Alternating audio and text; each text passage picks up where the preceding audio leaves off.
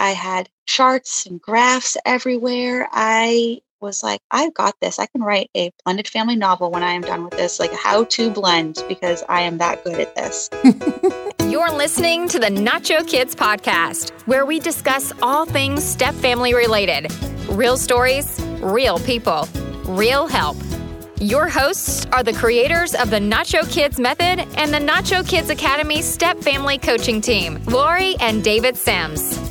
Well, person who I will not say your name, I think you should start today off telling me hello. Hello, Lori. Hey, David, how you doing? I don't have a name. Oh, hey, no name. How you doing? You've called me many names. I know.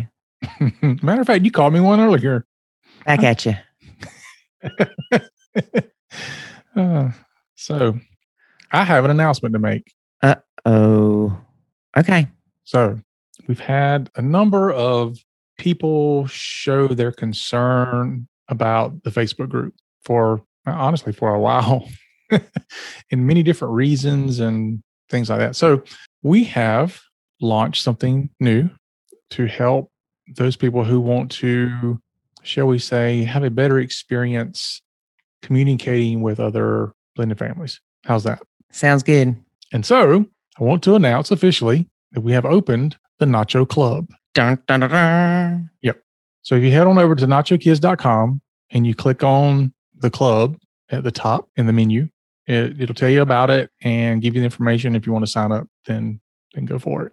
And what we're doing is we're basically making it a replacement for social media. A lot of people are wanting to get away from the noise and distractions of social media. There's people that are getting dinged all the time because they're putting something in there that some algorithm says that they're putting hate speech and bullying and all this other stuff just because they say something like, "Ooh, boys are gross." Well, that's hate speech.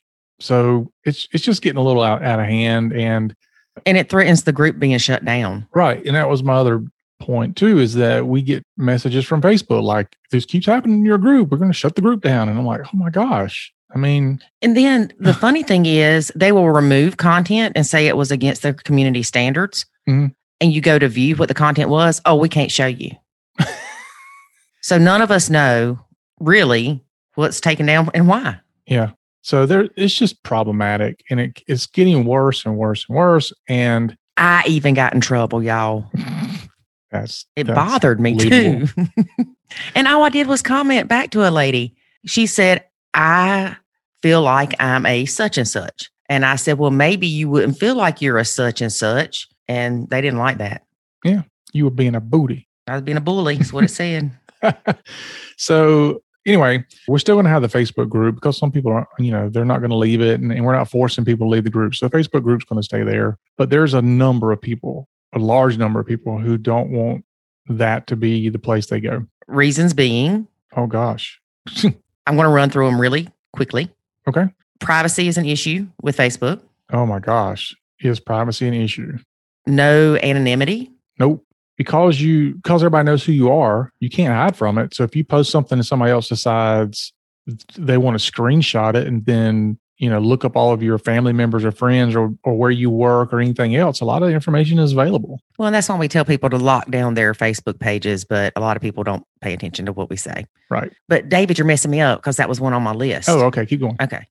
Your data is being tracked and sold in Facebook. Mm-hmm. You are bombarded with ads or other distractions, mm-hmm. full of trolls and troublemakers. Mm-hmm. Facebook controls what you see. Mm-hmm. See, that's something that annoys me. I will pin a post to the top because I want everybody to see it, whether it's the rules or like the announcement of this.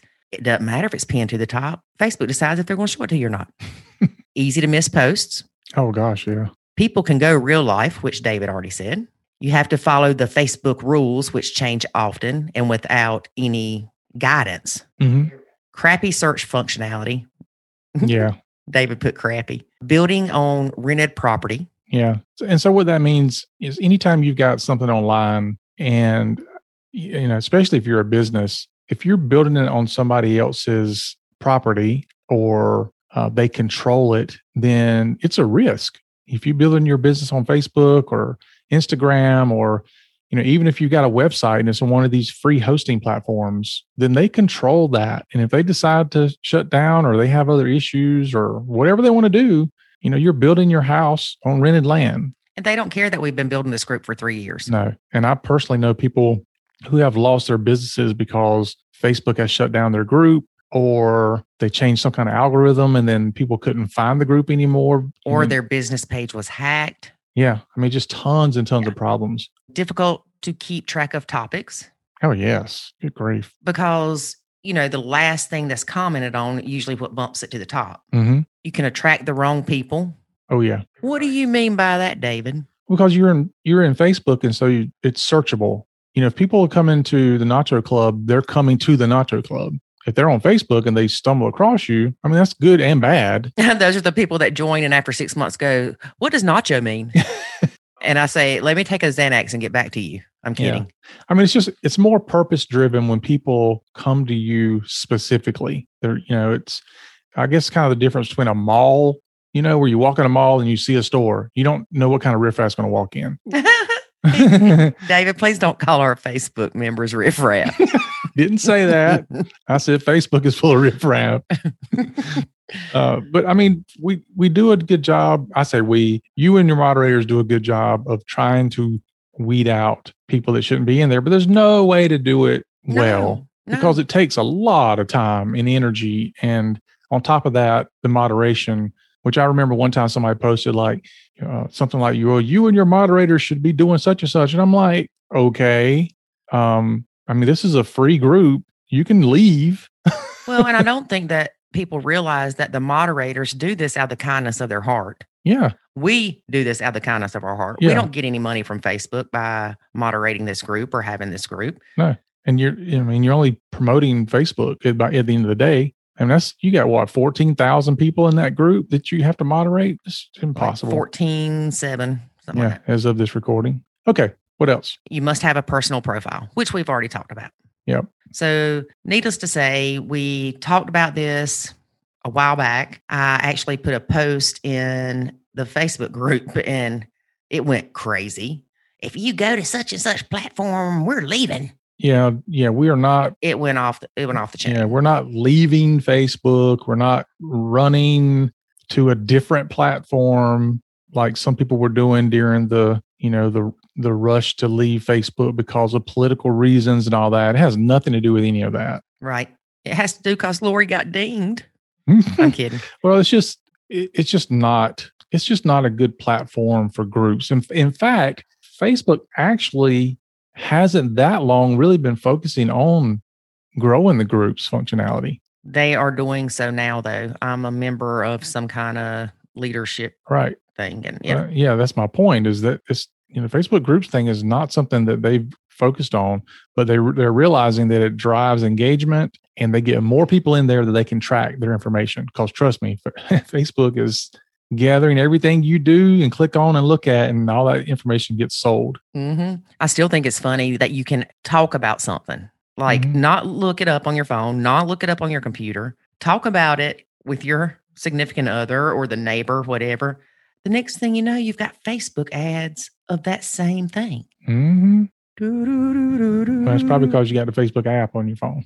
Yes. That's a whole nother topic. Let's not go there, David. So anyway, you want to talk about the good things about the Nacho Club? The opposite of the bad stuff. Yeah, pretty much. So 100% privacy. Yeah. And when we say 100% privacy, we don't even know who you are. Yeah. Yeah. So if you sign up as Little Johnny, that's all we know is you, Little Johnny. That's right.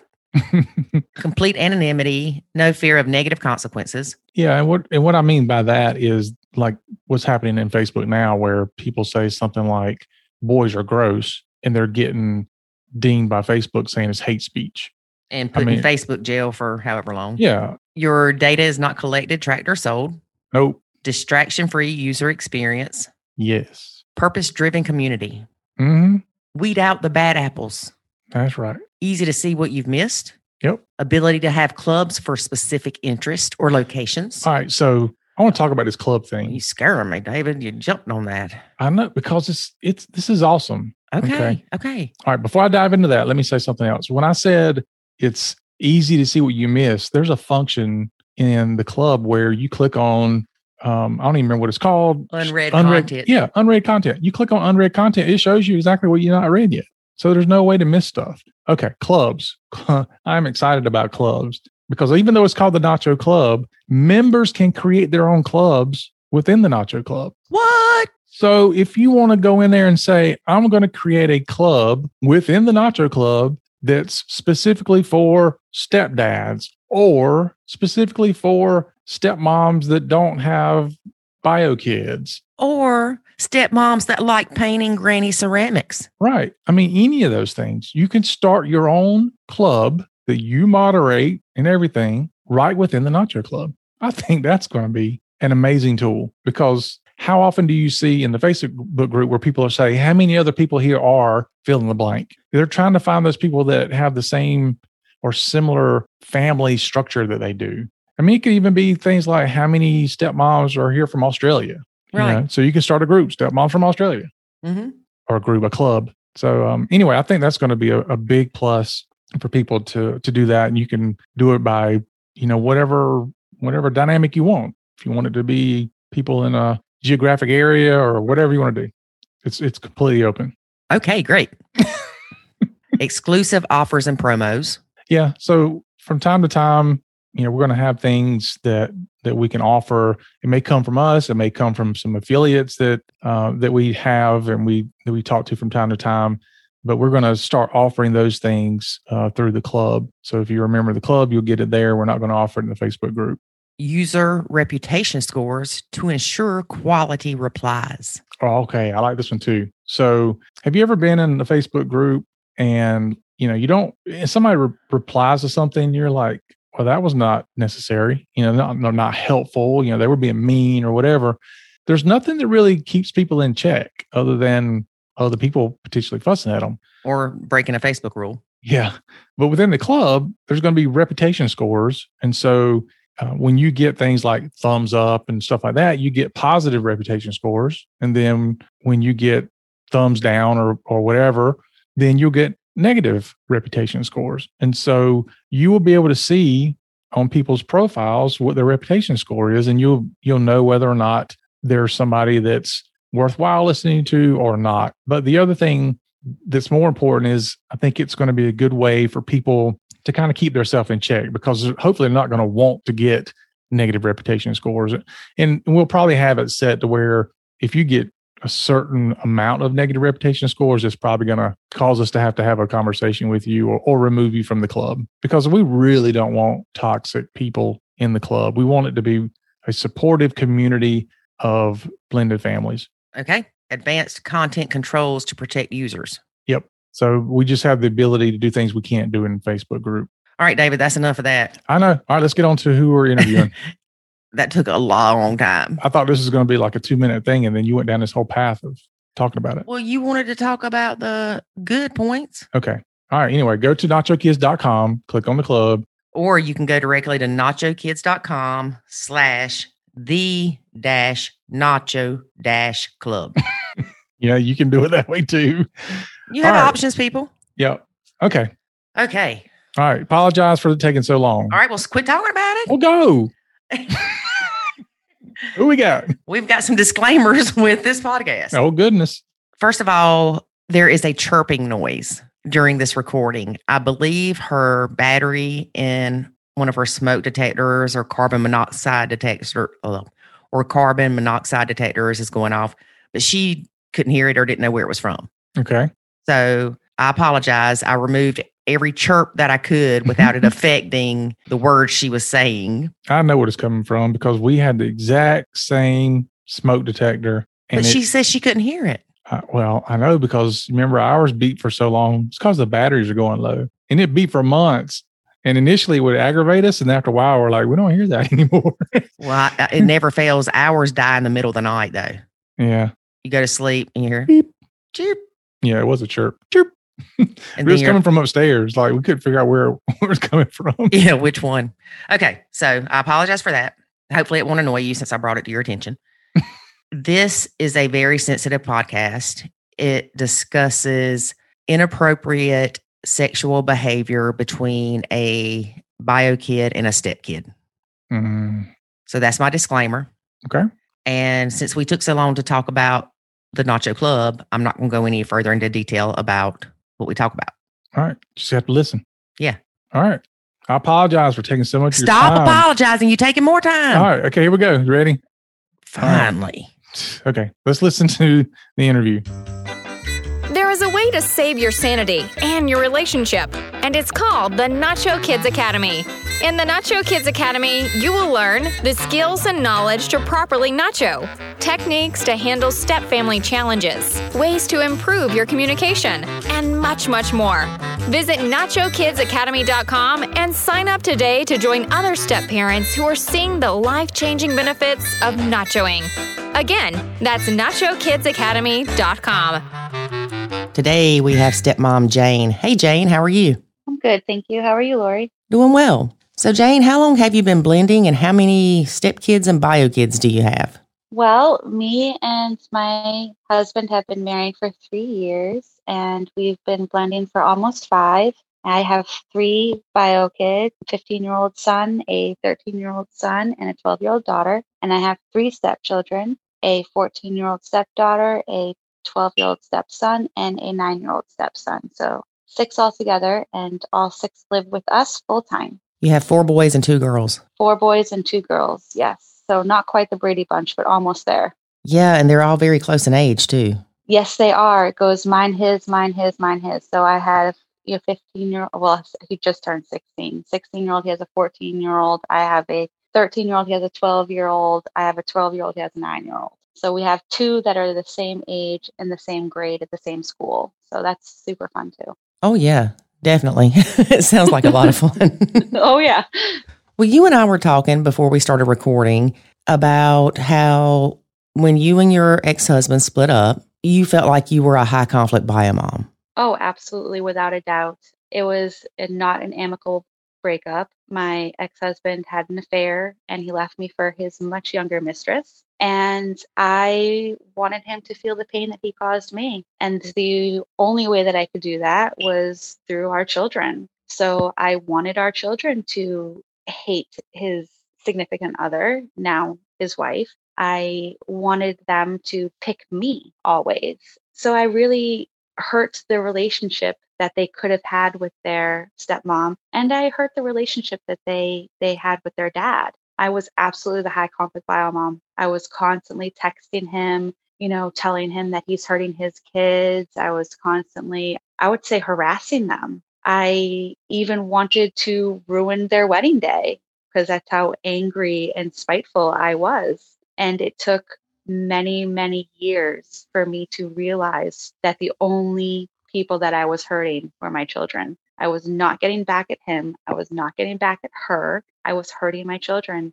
And they actually have been together and married for over 10 years. And she is expecting their 3rd child. And I want them to have a relationship with their siblings. And I want them to have a relationship with their stepmom. And I'm worried that I damaged that for my older boys. My youngest daughter, she has a relationship with stepmom, but my two boys, they kind of don't. And that's absolutely 100% my fault. Well, it's so hard to look back on things and it's so easy to blame ourselves. Oh, absolutely. Even if you would have not been a high conflict bio mom, they still might not would have had a relationship with her. That's true, but I did not help. Right. Yeah. I made it something ugly, Mm-hmm. I really did. Mm-hmm. And now dealing with a high conflict bio mom in my 2nd marriage, I'm like, oh man, I am got to apologize to that poor stepmom, because I made her life hell. And now I'm going through the same thing. Well, not the same thing, but you know what I mean. Right. It gives me a whole new perspective. Yeah. But your kids were really young. Yes. My daughter was 6 months old when my ex-husband left me, and he didn't see them for 2 years. He followed his significant other. I'm going to try not to call her the mistress, but he followed her to college, and he didn't see his kids for 2 years. It was really hard for me. Wow. And hard for them. Oh, definitely. So he missed out on all of our daughter's first, her first word, her first steps, her first everything. And he missed out on so many things for our sons that they still remember. My oldest son still remembers how many birthdays his dad forgot about and how many Christmases he forgot about. And I remember my daughter getting dressed up in her fanciest dress and waiting for her dad to pick her up, and he wouldn't come. That is heartbreaking. It is. And I feel like if maybe I hadn't have been so high conflict, maybe he wouldn't have been so afraid to come around. Maybe I caused some of that. And I just wish for any moms out there to realize that when you're high conflict, it's just hurting your children. Right. It's the only people that it hurts is your children. I think that I was a high conflict bio mom. And a lot of that was because my son was so little. He was a baby. And I wanted to make sure he was taken care of, and I didn't trust his dad to do so. I understand. I was worried too. I would number the diapers. I don't know. I would put little tiny numbers on the diapers when I would give him our kids just to see how many times he changed her. Girl, I didn't even think about that. That's genius. Yeah, I was pretty bad. I was pretty bad. So. I wasn't that bad. I was pretty bad, and I didn't do it because I was worried that my daughter wouldn't be taken care of. I did it because if I saw that there was a number, he didn't use enough diapers, and I had something to say to him negative. Oh. And it was all just because I was so hurt that I wanted to always hurt him too. Right. I was very high conflict, and I wish I knew then what I know now. Yeah. Oh, don't we all? Oh, yeah. Yeah, I think more of my high conflictness came from, like I said, he was just a baby, and he was my first baby, and I was just concerned about him and wanted to make sure that he was eating enough. And if you gave him any Tylenol, I need to know, kind of thing.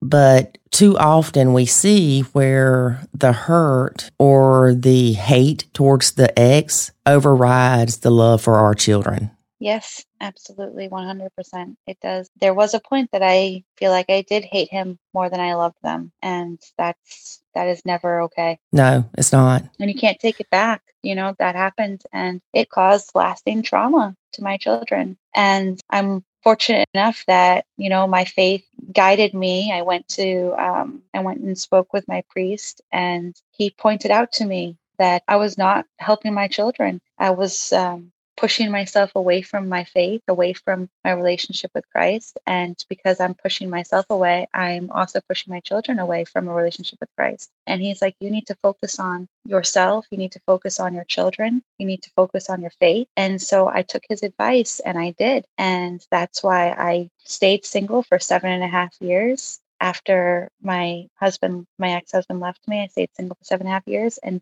focused solely on my children and myself, put myself through college, worked on my relationship with my kids, worked on my relationship with Christ, worked on my relationship with myself before I started dating at all. Well, you needed that. You needed to heal. I did. I was very hurt. I was in a very dark place for many years. I was terrified to get hurt like that again. If you wouldn't have taken that break, you would have carried that baggage straight into your next relationship. Absolutely. And because I took that break, I feel like I healed enough to allow someone to love me again. Exactly. And for you to love again and trust again. Yes. So you met your now husband. I did. And he had all these youngins. Yep. And I thought, okay, great. So he knows what it means to be a full-time parent. He knows what it means to be a single parent because he had custody of his kids. And I was like, oh, this is perfect. They're all close in age. We're going to get along so great. And sometimes we did. Sometimes it was perfect. I would say 4 out of the 6 kids blended really, really well at any given time. Our 2 oldest, I couldn't get them to get along. It was always a competition with them, my son and his daughter. And they're a little over a year apart, my son being a little over a year older than her. And everything was a competition, everything. How fast they could eat, how slow they could eat. If we went to the beach, who could build a better sandcastle, who could swim faster, who could swim underwater longer. If, we were drawing or painting, it was who could paint better, who could draw better. If we were, who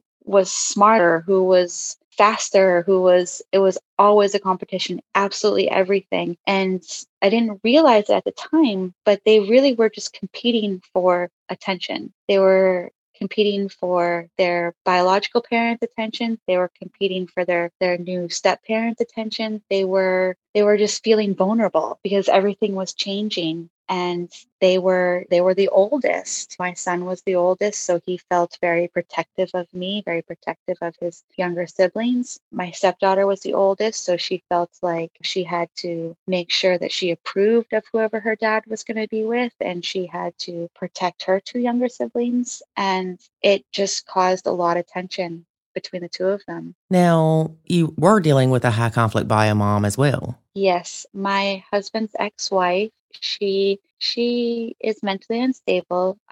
She was institutionalized when their youngest was 2, and then she was institutionalized again shortly after me and my husband started dating. And that's kind of what started me stepping up really inappropriately, I would say, because I started doing everything. So he didn't have anybody to watch the kids because she would come to the house every day and she would watch the kids while my husband went to work. And, if they were in school, she would come over in the morning and she would get them off to school. And then she would come over in the afternoon and she would get them off the bus. And then when my husband got home, she would go to her little apartment and the next day would repeat. So when she had a nervous breakdown and was institutionalized, he fell apart. He was like, what am I going to do? I don't have anybody to watch the kids. And I was like, ooh, pick me, I'll do it. I was like, ooh, ooh, ooh. And so I really stepped in there and I was like, oh my gosh, these kids, I'm going to take them to the zoo and I'm going to take them to the park. I'm going to take them to the beach because their mom never did any of those things with them. She has debilitating anxiety, and it really caused her to kind of shelter the children and shelter herself from the world with her children. Mm-hmm. So she didn't take them to the stores or to restaurants or to any kind of public places because she was afraid of their behavior. She was afraid of losing one of them or one of them getting hurt. So she never really was able to do those things with them. She can't handle standing in lines or being in a busy, bustling area. So she avoided all of those things with her children. So her children didn't really know how to behave in public or what to expect or what the expectations were for their behavior. Because if you don't teach children that, they're not going to learn it. You don't just automatically know how to behave in a restaurant or automatically know how to stand still and be patient in a line. Mm-hmm. That's something that your parents teach you at a really formidable age. And because they weren't taught that, oh my goodness, were these children hard to control. And I was like, I can handle this. I'm super mom. I've got 3 kids myself, and I've been single for 7.5 years, and I take my kids everywhere, take them to amusement parks and to water parks and take them to the college campus with me. I can handle this. Oh, I got this. And for a while I did. For a while I felt like, look at me, patting myself on the back. I'm so awesome. And then my world crumbled and I did not know how to pick up the pieces. Now, she used to overstep as far as coming to the house and almost still making claims to the house. And oh, yes, absolutely. So after she was released from the hospital, she decided okay, I'm going to step up and be mom again. And she would come to the house and she would bring her laundry and she would bring her dirty dishes and use the dishwasher. And she wouldn't ever knock. And she would, even when the kids were in school, she'd be like, oh, I'm going to go to the house and do my laundry and play with the dog and snuggle up on the couch and watch my favorite shows that I DVR'd or whatever. She would use the kitchen to cook. I remember when I had started moving in with my children, I remember she came to the house and she was like, maybe we should go over the kitchen together. That way we know where all the utensils are. And I was thinking to myself, excuse you? Like, what? I'm not going to plan where my kitchen utensils go with my husband's ex-wife. It was bizarre. Maybe let's go through the layout of the house and me show you the door. I know, right? It was pretty bad. She used the house as her own personal storage because she had moved out of the house and into this tiny little basement apartment with her girlfriend. So all of her stuff was still here.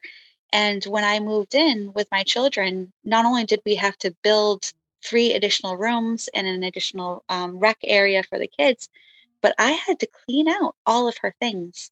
And so I'm cleaning out personal letters and personal lingerie, and I am cleaning out her makeup from the bathroom drawers, and I am taking down pictures off the walls, and it was very traumatic for me, and I didn't realize it at the time how much resentment that would really cause between me and my husband. I do not suggest that for anybody who's trying to start a new relationship, especially a blended relationship. It is not a good way to start. Right. And I did not know that getting into it. I just was trying to start my life with him. But there's still things in the house that are hers, and it still bothers me almost 5 years later. And yesterday I got a new toaster. I finally was like, okay, I'm taking out the ex-wife toaster and I'm getting myself my toaster. Mm-hmm.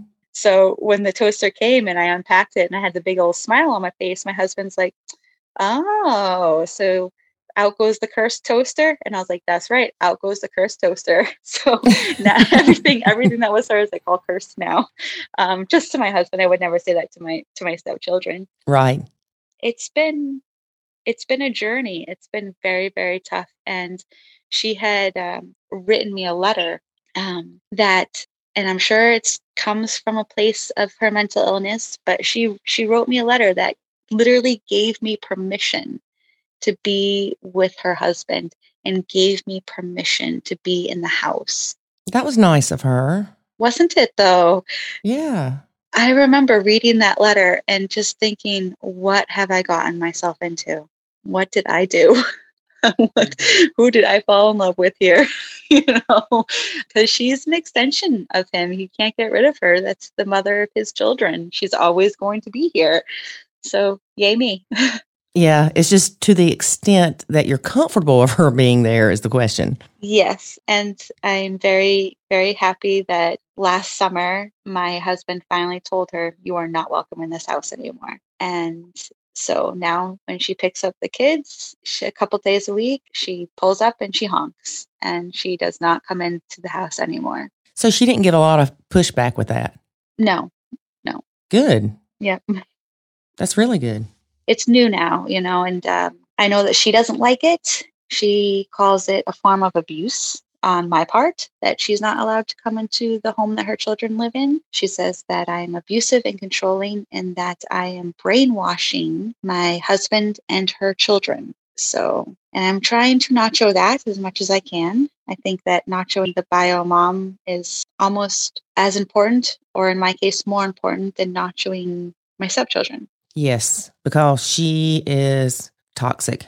She is very toxic. And my husband knows that almost more than me. Whenever his phone dings, I'm worried that it's her. And not just worried that it's her, but worried that she's saying something negative about me or about my children. Because she is. She's nasty when it comes to me and my children. Mm-hmm.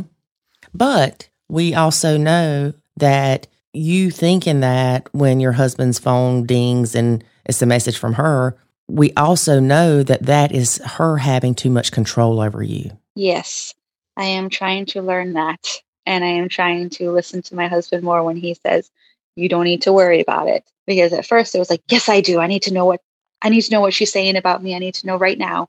What is she saying about me? What is she saying about my kids? Thinking that knowing would help me, but knowing did not help me. It only took my joy and took my peace, and it was not good for me. Well, and we know a lot of times we see this in the academy, we see this in the Facebook groups where the stepmom is like, he's not standing up to her for me. She'll say something bad about me and he doesn't even stand up for me. Well, here's the thing about that. They know their ex better than you do. They know that most of the time, if she knows it's bothering you, she's going to keep doing it. Right. And they also know that it's just not worth the fight sometimes. They're not letting what she says about you influence them. They read it and it's like, well, that's a bunch of crap. But if you read it, it's going to hurt you. And you'll hold on to that because, let's face it, nobody wants somebody else talking crap about them. Correct. But like you said, what good did it do, or does it do, for you to know those things? Is it because you feel like if you know, then something's not being kept from you?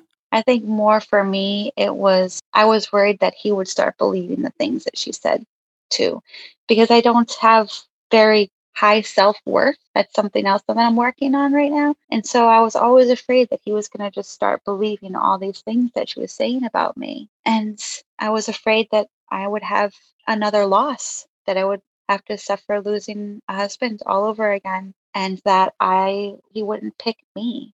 I think that's something that I struggle with a lot. I want someone to pick me, choose me first, because I didn't feel that way in my first marriage. And so now I'm so afraid. They had 13 years together before me, and they have 3 children together before me, and built this house together before me. And I'm always afraid, is he going to still pick me? And I felt like I needed to defend myself. Every time she said something nasty about me or nasty about my children, I needed to defend myself, and I need to defend my children and be like, see, that's not true. That's not true. And I'm coming to realize that I don't need to defend myself. My husband knows who I am, and he knows my worth better than I know my own. And I just have to trust in that. We were talking about earlier, you needing those years to heal to where you didn't carry that baggage into this relationship. Even though you took those 7 years to heal, I don't think we ever truly get rid of the baggage. We don't. And do we really want to either? It's who we are. Right. That's what made you you.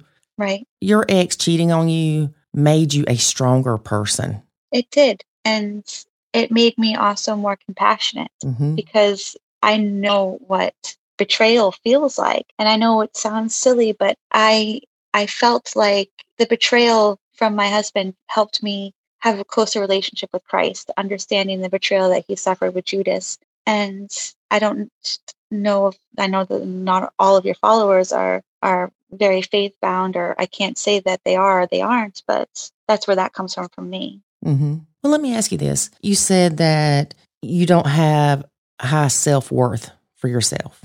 I don't. Is that because your first husband cheated on you? I think so. I think that's partly it. And it's partly just who I am too. I always see value in everybody else around me, but I never really look at myself. Do you remember being that way before you were married to him, or before you even knew him as a child? Did you always tend to see value in others, but just felt like you fell behind? I think so. I think it kind of comes with being a middle child a little bit. I always felt a little bit invisible. And I also just always wanted to, I guess my mother tells me I'm too humble for my own good. And that's why I was so drawn to my faith. And I never wanted to, I don't know, really stand out, I guess. And that's why when I met my husband and he needed help with his kids, I was like, now is my time to shine. I can strap on my supermom cape, and for once I can be the hero. And I really prided myself in that. And I never really prided myself in anything before. I was always proud of the mom that I was and the faith that I taught my children. But I really prided myself in helping my husband and his children. And so when everything fell apart in our family, that really hurt me even more, because I did have so much pride in that blend that I thought I had created, and realizing that it wasn't the perfect blend that I thought it was hurt even more. I do think being a middle child may have something to do with that, because you're not the firstborn, our first baby, and you're not the last, because the baby's always the baby. Right. So that may have started something with you feeling that way, and then your ex cheating on you just made it worse. Probably. But I want you to look at yourself in the mirror every day and be like, I am awesome. I am the best mom. Girl, toot your own horn. Tell yourself these things, because it's like we've talked about before. We tell ourselves negative things all the time. Yeah. So stand in that mirror. I don't care how silly you feel. Say, I am loved. I am blessed. I am favored. I am an awesome mom, and I am valued, because you are. I will try. Thank you. Do that every day. I'm going to message you every day. Be like, did you do it? Did you do it? The kids might think I'm crazy. Well, the thing is because you don't feel that value in yourself, it makes it where you are worried about what your husband's going to think when bio mom says something bad about you. Yeah. Because you're afraid that he's going to not see that value in you. I know. And honey, I'm not saying by any means that I've always valued myself or that I don't have days that I just feel like, bleh. But you are an awesome mom. You put yourself through school. You raised those kids. You focused on your relationship with them and with God. And then you got remarried and you became super stepmom until some things happened. Yes. That were out of your control. Yes, absolutely. So let's share what happened when everything fell apart. What caused everything to fall apart? Well, as I had said before, I put everything into the blend. I mean, and when I say everything, I mean everything. Even though I had just graduated college after many years of struggling with school, with being a single mom and 3 kids, I didn't follow my career. I was like, nope, I can't. We're blending. The kids need me full time. So I tell you, we had family meetings around the kitchen table twice every week. I looked up and researched blending and bonding activities that we could do together to try to strengthen our family. I did everything. I did my homework and I followed through. And I had charts and graphs everywhere. I was like, I've got this. I can write a blended family novel when I am done with this, like a how-to blend, because I am that good at this. And so see, you felt valued then. I did. And then I didn't because I was wrong. I overstepped my bounds a little bit, I think, and I got ahead of myself. I really pushed my oldest son and my oldest stepdaughter. I really pushed them to have a relationship because, as I said before, they were so competitive. They weren't getting along. My son was 12 when we moved here, and my stepdaughter was 11. And I was like, you guys have so much more in common than you realize. And I was really close to my older brother, so I wanted them to kind of share that relationship like I had with my older brother. And I pushed them into that. And I shouldn't have. I should have read their cues better and stopped trying to force them to have a relationship with each other, because I forced them to have a relationship with each other and the relationship turned inappropriate. So 2 years later, I noticed that they were getting along really well. And I was patting myself on the back. Look at all my hard work. Oh, yes, you go, girl. And I was like, they're getting along. They're like best friends. They're hanging out in each other's rooms, always with the door open, but they're hanging out in each other's rooms and they're going for walks together. And yay me, look what I did. And my husband actually said to me, I'm kind of worried about their relationship. He's like, I kind of feel like something inappropriate might be going on. And I was so offended. I was like, what do you mean? I was like, I was close to my brother.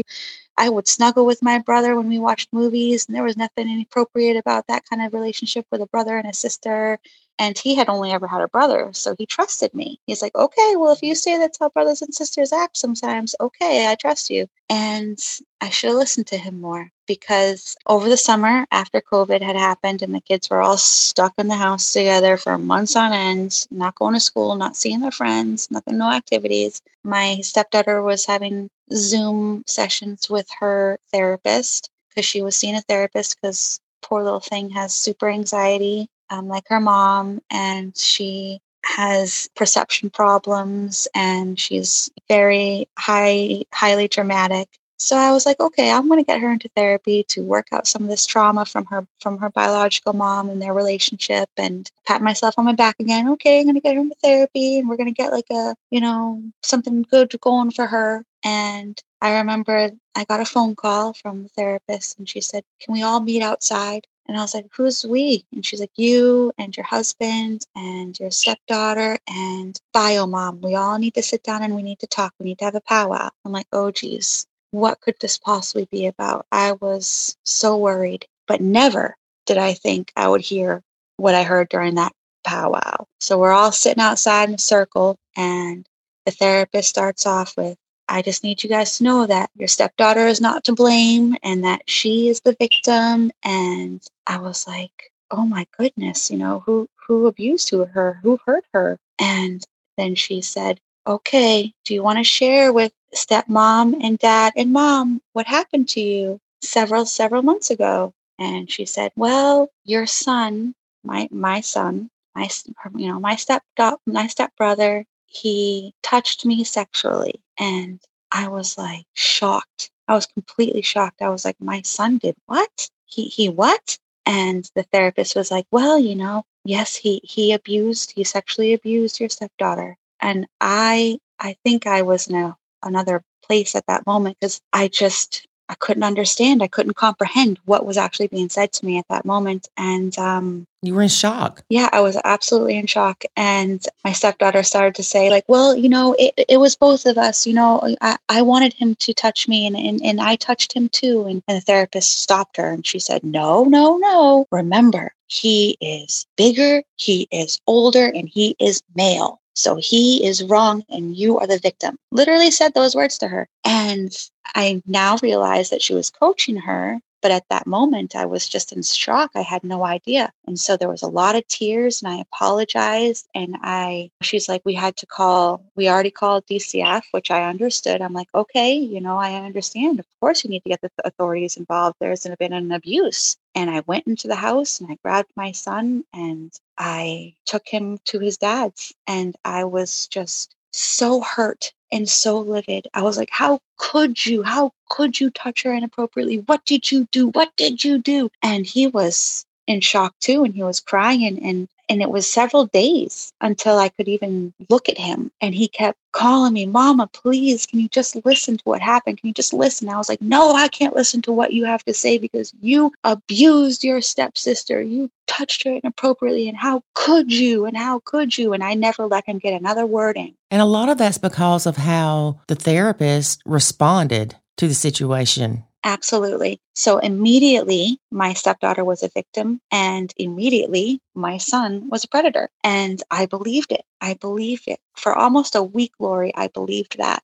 And finally, I called my son and I said, you're going to therapy and I want you to write a journal right now. You need to get out a journal and you need to write down what happened right now. And he's like, okay, Mom, okay. And I picked him up for his first therapy appointment. And it was like probably 5 days after the powwow. And I was like, let me see the journal. And I read the journal and I just cried because I never listened to my son, never listened to him. For 4 days, I didn't listen to him. And he was trying so hard to tell me. And it turns out that he didn't sexually abuse her, that the behavior, although he did initiate the first touch, she had initiated the flirtatious behavior. And that flirtatious behavior led to the touch, which was inappropriate. Mm-hmm. Absolutely. And I make him take full accountability for that. And he understands choices have serious consequences, but he did not sexually abuse her. He did not pin her down. He did not make her do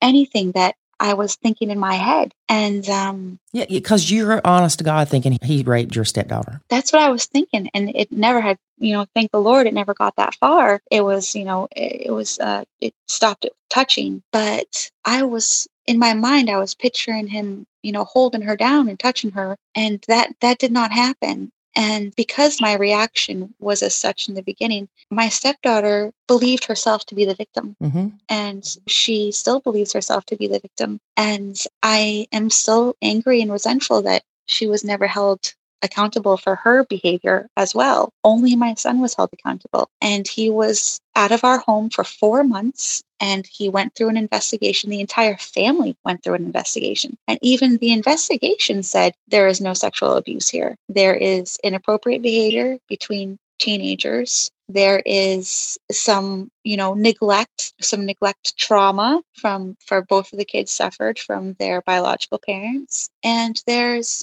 some questionable things there. There's 6 kids. There's only 1 adult at the house most of the time, which is me. And there's not enough support for that 1 adult. So I put in cameras and monitors and when he was able to come home. And still, my stepdaughter still believes that she is a victim. And when he came home, the night that he came home, she said to me, do I get a condolence cake?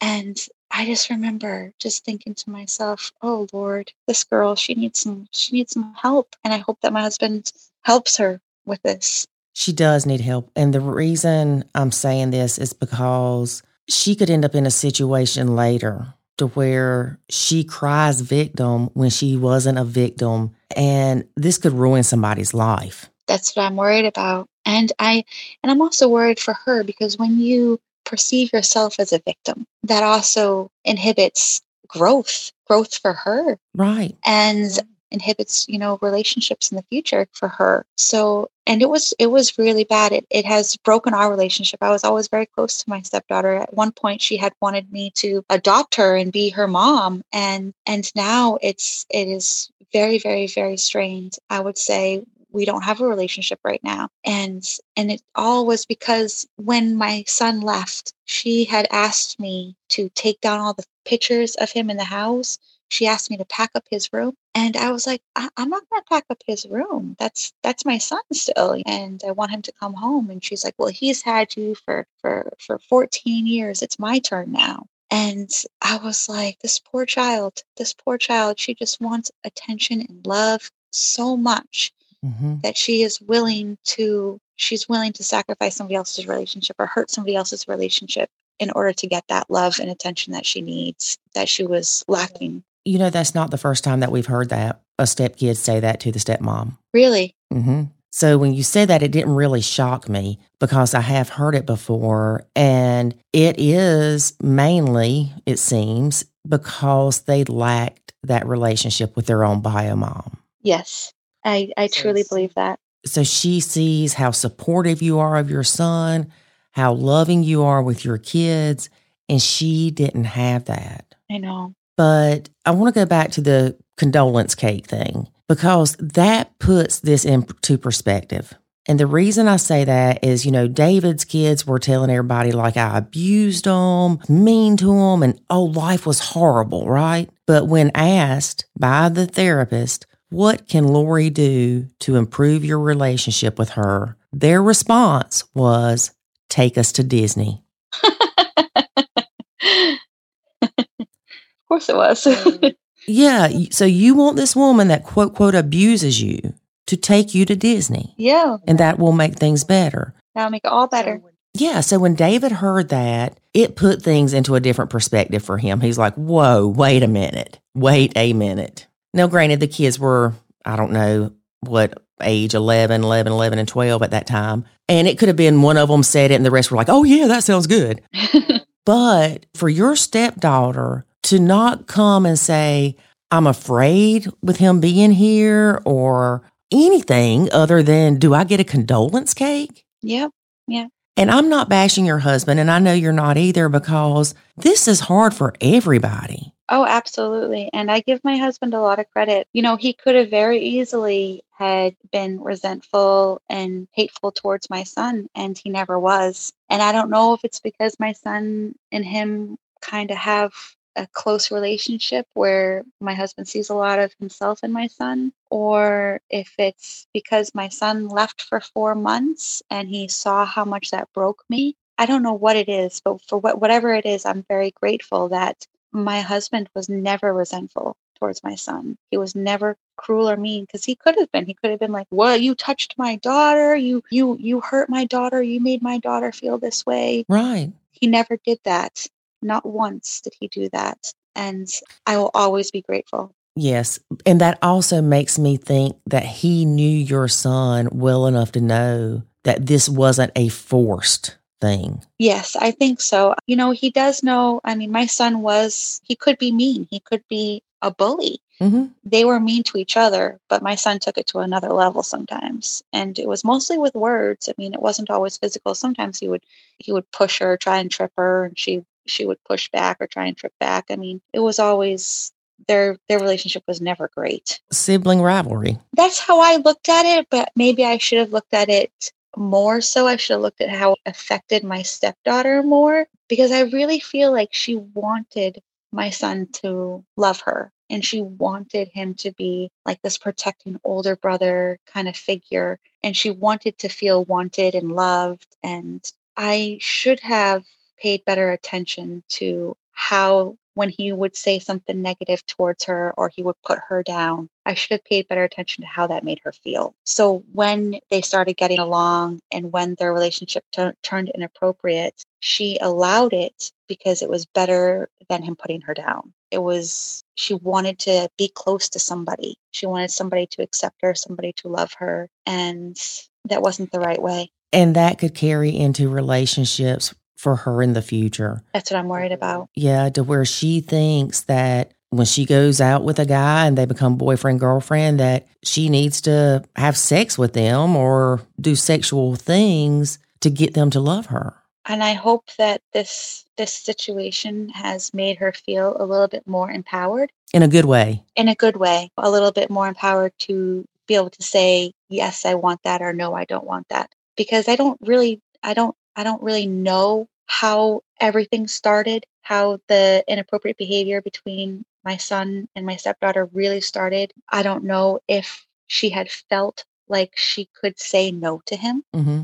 I feel like she would be able to say no now if something happened that she didn't want to happen. I'm not sure, but she never made my son feel like she didn't want the behavior to continue. Right. And they had conversations about their behavior because it went on for a little over a month, and they would actually have conversations with each other. He's like, we talked about it all the time, like, oh, we can't let anybody see us because that could ruin our family, and that would really hurt mom, and it would really hurt my stepdad. And she would agree. And they would say, okay, we're not going to ever let this happen again. And one thing led to another, and it would.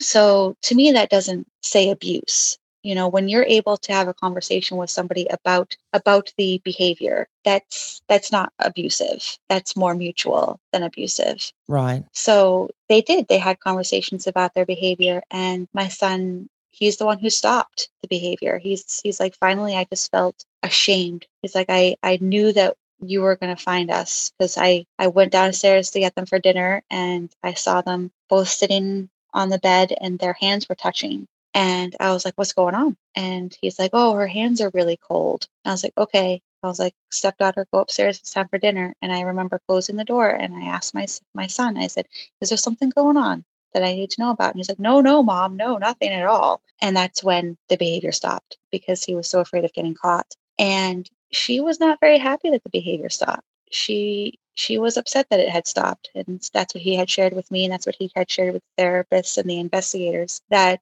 she kept pushing for it to continue. And she would continue the flirtatious behavior. And a lot of people noticed it. And I wish that I had, because maybe this wouldn't have happened if I had noticed it. But at one point, we were having a barbecue, and my sister came up to me and she said, I think your stepdaughter has a crush on your son. And I was like, oh, no, they're just acting more like siblings now. And that was after they had stopped the behavior, that she was still trying to flirt with him, still trying to engage with him. And he kept pushing her away. And I had even said to him, I said, you need to be nicer to your stepsister. You really need to be nice to her. I was, again, pushing a relationship before they were ready to have one. Mm-hmm. And that's probably my biggest regret in my blend, is trying to force bonds before that they were ready to be made. Right. Now, so the behavior had stopped, Mm-hmm. but stepdaughter was still being flirty because she wasn't happy that the behavior had stopped. Correct. What made this come out in the open? They had gotten into an argument the night before she had a Zoom call with her therapist. So she was venting to her therapist, oh, stepbrother did this, and then he did this, and he's so mean. And she kind of prodded a little bit. Has anything ever inappropriate happened between you two? Has he ever hurt you in any way? And she's like, well, now that you mention it, he did. Mm-hmm. And that's how she shared what happened between the two of them. And I remember my son had said to me, he's like, I wish that I had told first. He's like, I wish that I had told first. He's like, because I wouldn't have had to leave for 4 months. He felt like he was going to lose everything. I mean, he did lose everything. He was afraid he was never going to get to see his stepbrothers again. He was never going to get to have a relationship with his stepdad again. He was afraid that we were going to lose our home, that he caused me to have a divorce. He thought he had all this on his shoulders for months and months, and still sometimes does, because my relationship with my husband is now strained. My relationship with my stepdaughter is strained, and he blames himself. And he's like, I am so sorry. And he has become such a much more conscientious person, a much more empathetic person, because he realizes that his choices have dire consequences and you can't take them back. Right. Now, I know that your husband was awesome with not being mean to your son afterwards or not treating him really differently, but your son also owned up to the fact of it. He did. He took full accountability for his behavior. Absolutely 100%. Do you feel like if stepdaughter did take accountability for her actions, you would be able to let this, I don't want to say let it go, but heal from it and begin to rebuild your relationship with her easier? I think so. I think it would be a lot easier because I know what she thinks, and knowing what she thinks upsets me and it triggers me. And whenever she rolls her eyes at if my son makes a comment to somebody else, whenever she sighs or rolls her eyes or says something nasty about my son to one of his siblings, it triggers me to have those feelings all over again. And she has done that in the past more so than recently. She would try to taint my son's siblings against him. Like, she would try to taint their relationship. Mm-hmm. And it was really hard to watch. And I had to tell my husband, you have to set some serious boundaries and let her know that they will be consequences if she talks negatively about my son. And if my son talks negatively about her, there will be consequences. So I wrote up a contract and I had both of the kids sign it, and me and my husband sign it, that has boundaries and set consequences for those boundaries if they're breached. Mm-hmm. So you brought up something that made me think of something else. When you were hurt by your relationship ending with your ex, you reacted in a hurt fashion. Hurt people hurt people. Yes.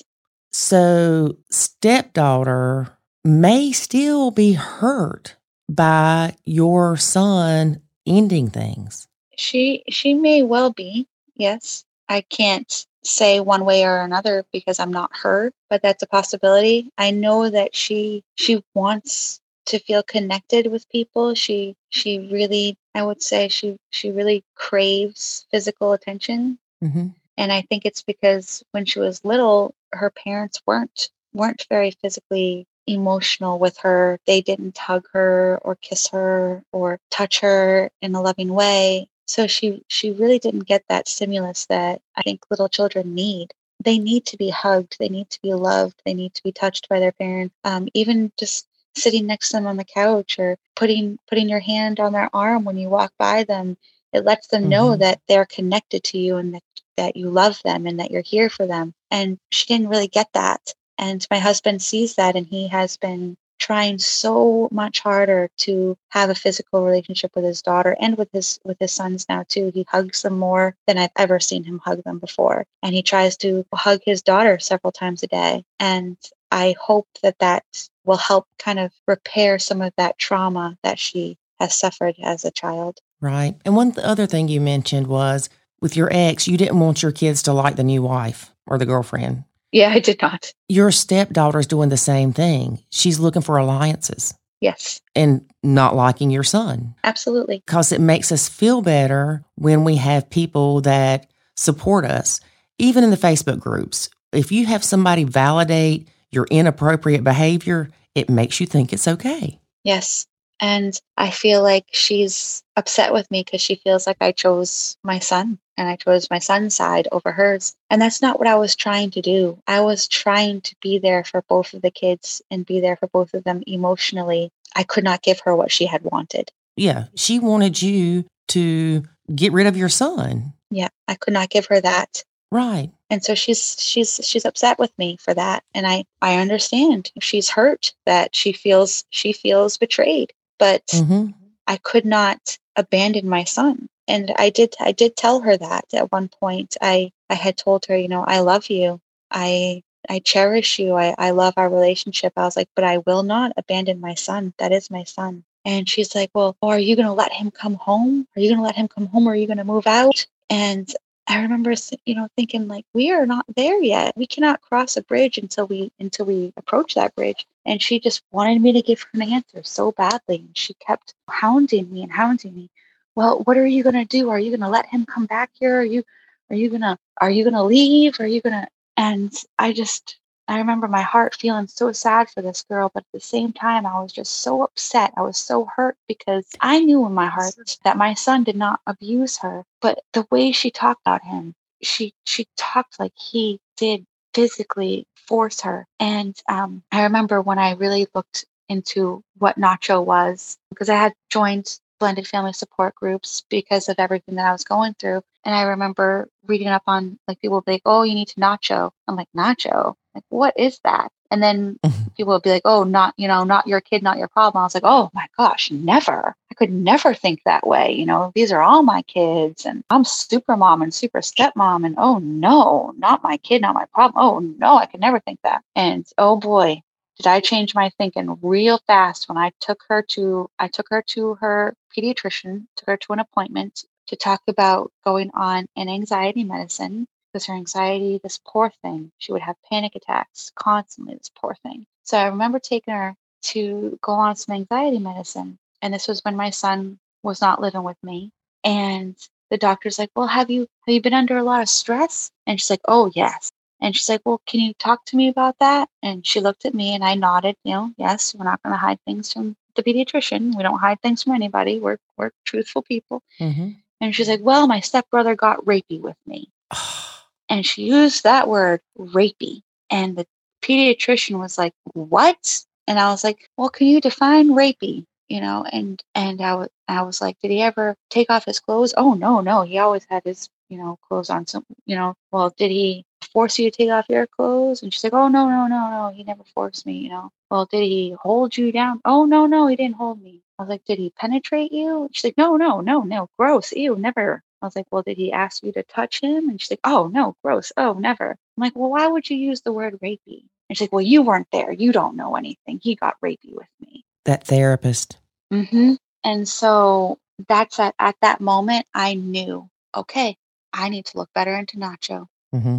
I need to figure out what that really means. And I dove in head first. I was like listening to all the podcasts. I was like going to join the academy. I was like, I have to figure something out because I can never take this child to a pediatrician again. I have got to set some serious boundaries because that was inappropriate. Yes. For me to have to deal with. And I was angry that I was put in that situation. Oh, yeah. And then I was angry that I was put into all the situations. I was angry that, their bio mom wasn't involved in their lives. I was angry that she only wanted to involve herself when it caused conflict. I was angry that my husband didn't step up more and be the parent that I knew he could be. I was angry that all of it fell on me constantly for all 6 kids. And I was overwhelmed with anger.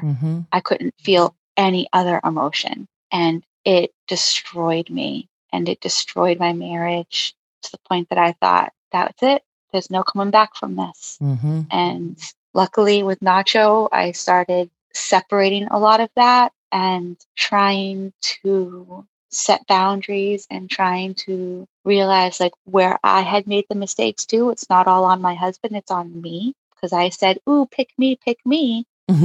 When I should have said, okay, I can do this, but not that. And I never did that. Even if I felt it or even if I wanted to say it, I never did. I just took it all on because I thought that was the appropriate thing to do.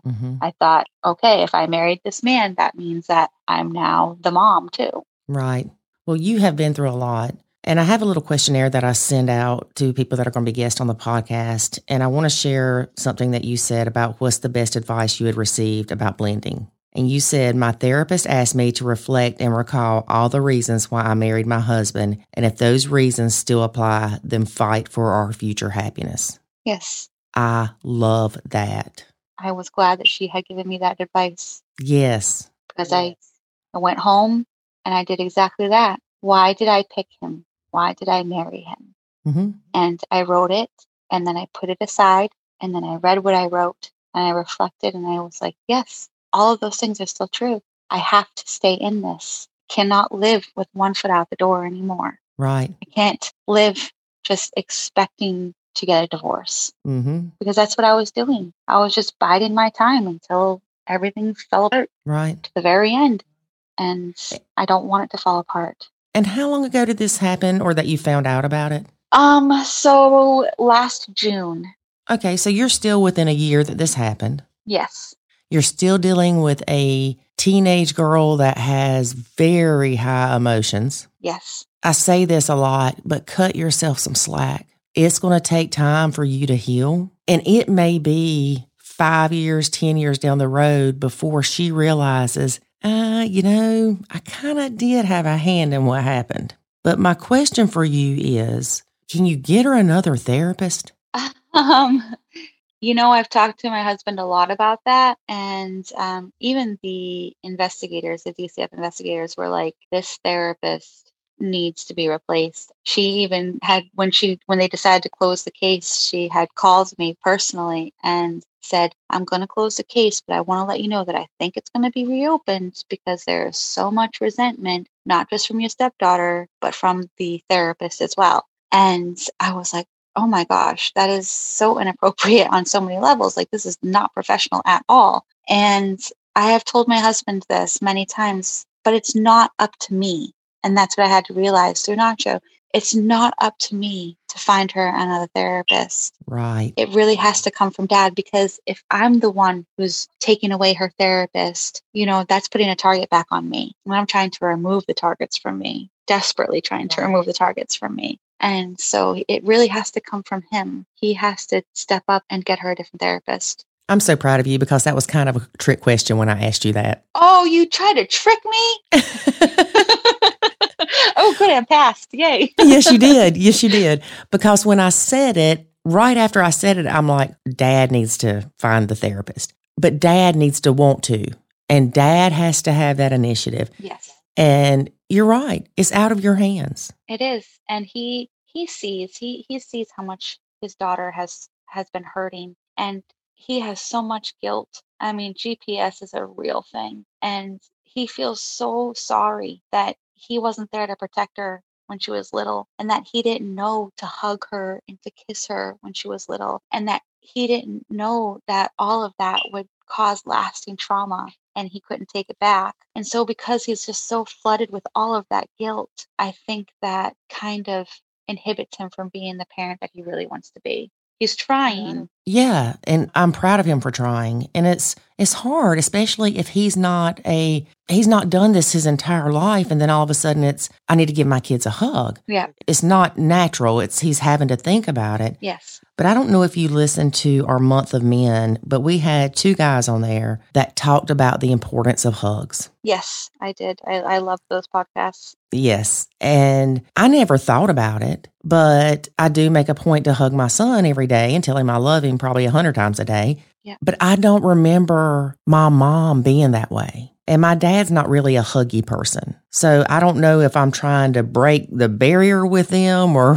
whatever, because, well, my mom's passed away, but with my dad, every time I see my dad, I've always hugged him. Yeah. And I'm a daddy's girl. So when I was little, if my mom would threaten to spank me, I'd run, go get in the chair with my daddy and be like, the mean mommy's after me. The mean mommy's after me. And he would protect me. But like you said, even just a pat on the back or I'm proud of you goes a long way. It means everything to them. And I've always been extremely affectionate with my children, even my son, who's now 16, and he's 6 feet tall and he's towers over me. He still comes up to me and hugs me several times a day, and not ashamed to say, I love you, Mom, in front of his friends or to show affection. I still snuggle with all 3 of my children. I'm very snuggly with them and they're very snuggly with me. And I know that my stepdaughter sees that and it hurts her. Right. And she has even shared that with me before everything came to light. She had shared with me how jealous she was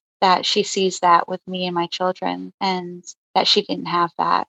And that's hard. It is hard. And I really do feel like that is what really initiated this behavior between her and my son. I feel like with my son, it was more like he was a 14-year-old boy and he was curious, and there was a girl letting him touch her. Mm-hmm. And it was purely like, ooh, 14-year-old boy thoughts. But for her, it was different. For her, it was, she needed to feel that connection. And I try to remember that whenever I start feeling that resentment again, or I get triggered to feel that again. I try to remember that for her, it comes from this broken place. And she's just a little girl. Right. And her responses are being influenced by this therapist. Yes, it's called coaching. Yes. And it's real, and it really is very, very traumatizing, and it's out there. If you look it up, coaching from therapists, and I try to be very careful to never inject feelings into my kids and to let their feelings come out naturally, because I'm so afraid that I'm going to place a feeling into them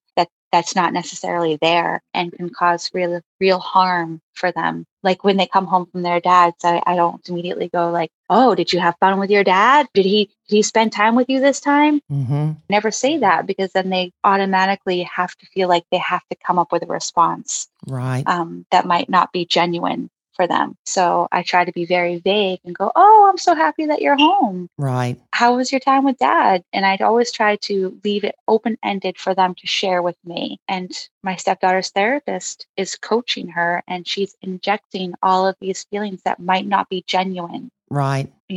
And it's very detrimental and has caused lasting trauma, because when you feel like you're a victim and you identify as a victim, you'll always be one. Yes. Well, I really hope your husband sounds awesome. So I really hope he is. That he tries to find her a different therapist, not only because how this therapist is coaching her, but your daughter needs to be told and to understand that her value, now I'm kind of talking to you too here, girl, is above what she's feeling. And her value is not based on some little boy giving her physical attention. Yes. And something else I want to say to you, because I know we need to wrap up, is you were talking about hugging your kids and cuddling with your kids and things like that. Yes. Girl, look at that value. They wouldn't be piled up on the couch with somebody that had no value. I know. You are valued. I try to remember that sometimes, but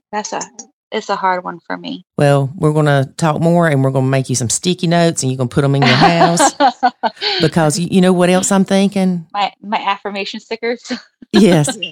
What else I'm thinking is that little girl needs the same thing. She does. And I want that for her. Yes, you can help her with that. That can be your bond. I want to so badly. I want to be able to move past this and try to establish some of the relationship that we had in the beginning, because it was great. She's so awesome. She loves to read, and she's so smart, and she's so artistic, and I want to see that in her again. I don't want to just see this person who tried to hurt the relationship that I had with my son and hurt the relationship that I had with my husband, because it was coming from a place of hurt too for her. Right. And I tried to put that into perspective, and I'm always kind to her, and I'm always respectful. And whenever she says something to me, I'm always, very receptive. I'm always like, oh, sure. I'd love to see what you're working on, and absolutely show me. I try to always be receptive of everything that she wants to share with me. Well, allow yourself time to heal. Allow yourself time to grieve for the relationship that you do feel like you've lost with her, but don't give up hope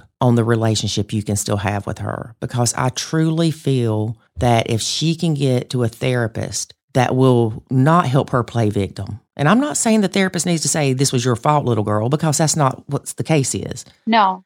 Yeah. But if she could get to a different therapist that's not pumping this crap in her head, then she could evolve more to where she wouldn't look at you the same with all this. Yeah, it does. It makes me sad to know that she probably sees me as someone who didn't pick her. And that just adds to that hurt for her, someone else that didn't pick her. And that's not true. No, it's not. And you're going to be able to have this conversation with her later. I hope so. Not right now, because she's still, honey, 14, you couldn't have told me anything.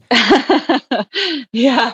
It may be 5 years from now when she's in a relationship with somebody, or it may be 10 years from now when she has a kid of her own. But you're going to be able to have even a better bond with her, I truly believe, because of y'all going through this. I hope so.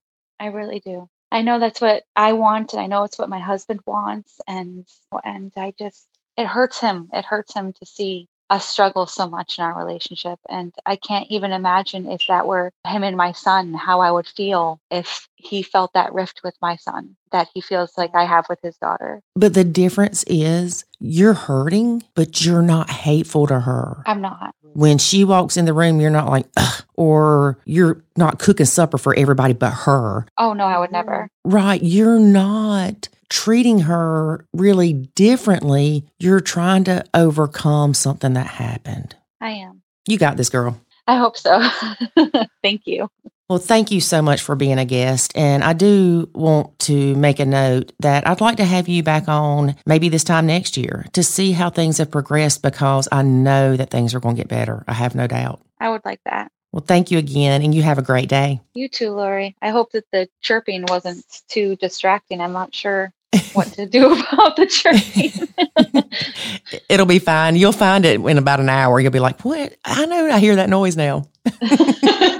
I know. I'm going to be searching the house for it now. I'm going to be like, all right. When my husband gets home, I'm like, there was chirping in the podcast. Thank you, Lori. All right. Thank you. Bye-bye. Bye. I really appreciate Jane taking the time to talk to us about her struggles. This is not something that is completely abnormal in blended families. And it breaks my heart for her that she's struggling so much with everything that's going on. Mm-hmm. I talked so much at the beginning, I'm just not going to say anything at the end. Oh, now you do that. Yep. And all the people at the beginning are like, oh my gosh, I wish he would have saved this for the end, because I don't ever listen to the end. Okay. So all you that came to listen to the end, hey. Okay. Thank you for being here. Okay. All right. Okay. David, anything else you want to talk about? No. All right, wrap it up. Well, I got to wrap it up. You wrap it up. I don't know what to say. All right, folks, thanks for listening to this week's podcast. Join us again next week as we have another exciting podcast. And I will talk less in the opener. Maybe. No promises.